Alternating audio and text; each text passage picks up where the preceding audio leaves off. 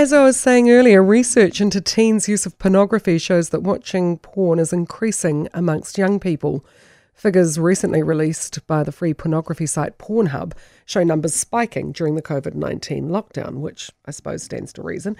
In theory, though, it's a site for adults, but many young people have been using it. Classification Office research in 2018 showed that by the age of 17, 75% of young people have seen porn. 1 in 4 has seen it by the age of 12. Kate Whitaker is a senior advisor at the Classification Office, and I spoke to her earlier in the morning. Kia ora. Thanks for having me, Kerry.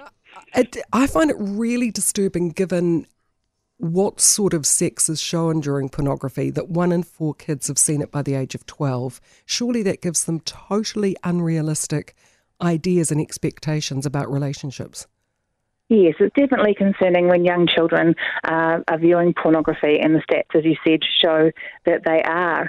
And there can be some really harmful messages that exist within that pornography, and so it's really important that we as adults talk about it with them.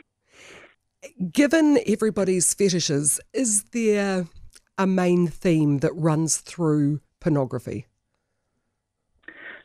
With regards to the young people that we spoke to, the main concerns that they had with regards to pornography were the impacts on body image and consent and gender as well. Right, so that quite often it's men having rough sex with women, or...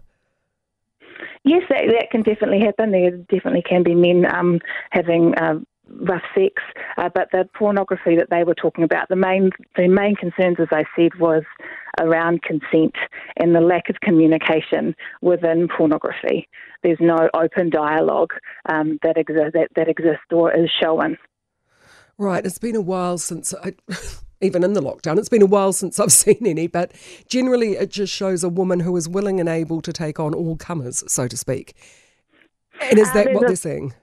Oh, there's a vast array of the sorts of things that they are seeing.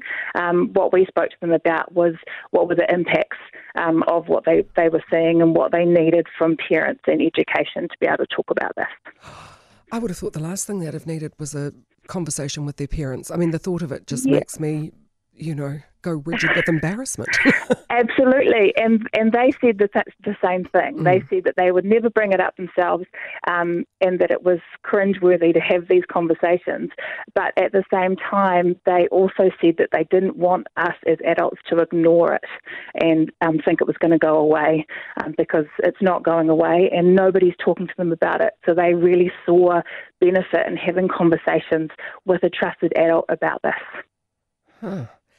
Who might that trusted adult be if not a parent? Because while some parents would be able to have those conversations, embarrassing as they are, others just could not. Oh, absolutely. And we acknowledge this as well. Sometimes you're not the right person, but there's lots of trusted adults in young people's lives. Some young people talked about extended whānau, uncles and aunts being the right people to talk to that they felt that they could have open conversations with. Some spoke about it being teachers at school, health teachers, for example. Right. But what they acknowledged was that this was really awkward and they knew it was awkward and they would respect their parents for trying to broach the conversation, trying to begin it in some sort of way.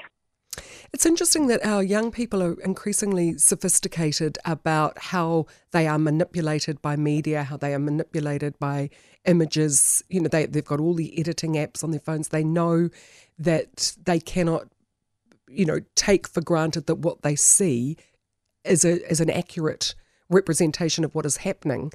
Do they not have that same cynicism about porn? They absolutely do. They can watch it critically. They can talk about it in a critical way, and yet still, just like with images on Instagram, it can still impact how they feel about their bodies, for example. Even though they know that porn sex isn't real sex and that these are actors, they need to be able to have these conversations so that they can develop that critical and analytical thinking skills around that.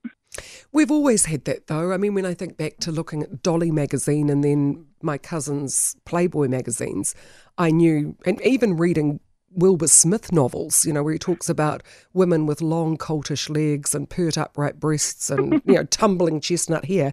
I knew that wasn't what I looked like when I looked in the mirror, and you find yourself wanting. Yeah, absolutely. But you also don't know whether other young people know that as well.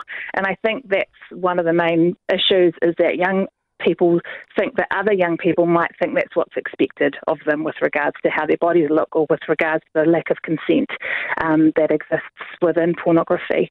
So if they don't know that other young people are also having these conversations, then that is where the concern lies for them. It's a vastly different world, isn't it? It's like, I just wondered, some of the porn that they must see must desensitise them horribly.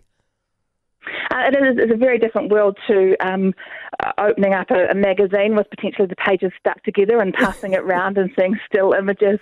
It's definitely a different world. The young people told us that with regards to extreme forms of pornography, that they actively tried to avoid seeing those. So if they saw them, they would shut their computers down. So what they're looking at generally is depictions of sex between two people normally, and they're learning from that. I remember having a conversation with my daughter when she was about 13 or 14, and she tried to shut me down saying, "Mum, I know all about sex."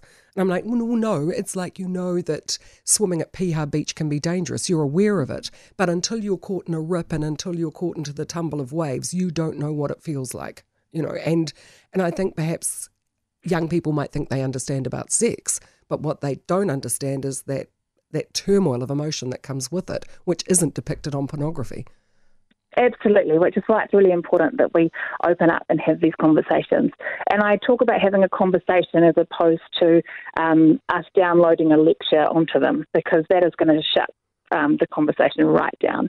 Asking them questions, asking them what they know about consent, asking them what their views are on pornography, talking to them about things like this radio interview, for example, that talks about the fact that young people are watching porn. Do they think that's a realistic representation of what they know in their lives to be happening with the young people around them? That opens up a dialogue, and it shows that we really respect them and we value their contribution to this conversation. Interestingly, though, the stats show that young people are having less sex than ever before within Western cultures.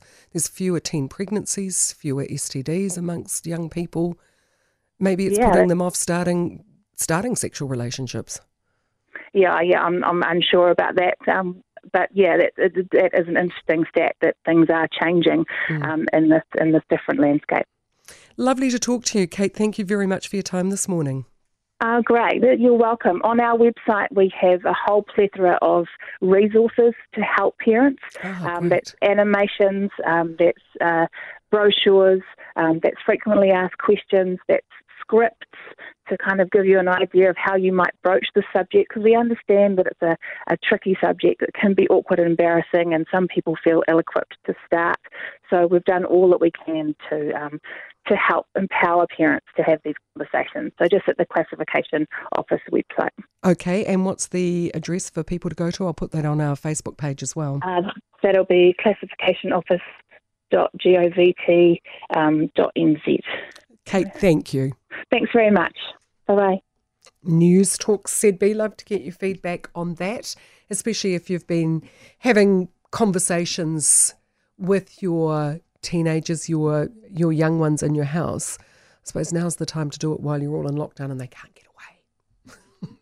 You have to be able to broach the subject with them. Pornography is another deadly addiction, says one, which is a rot in our children's minds. Why is it not blocked completely? Because the genie's out of the bottle. With the internet, it's almost impossible to block it.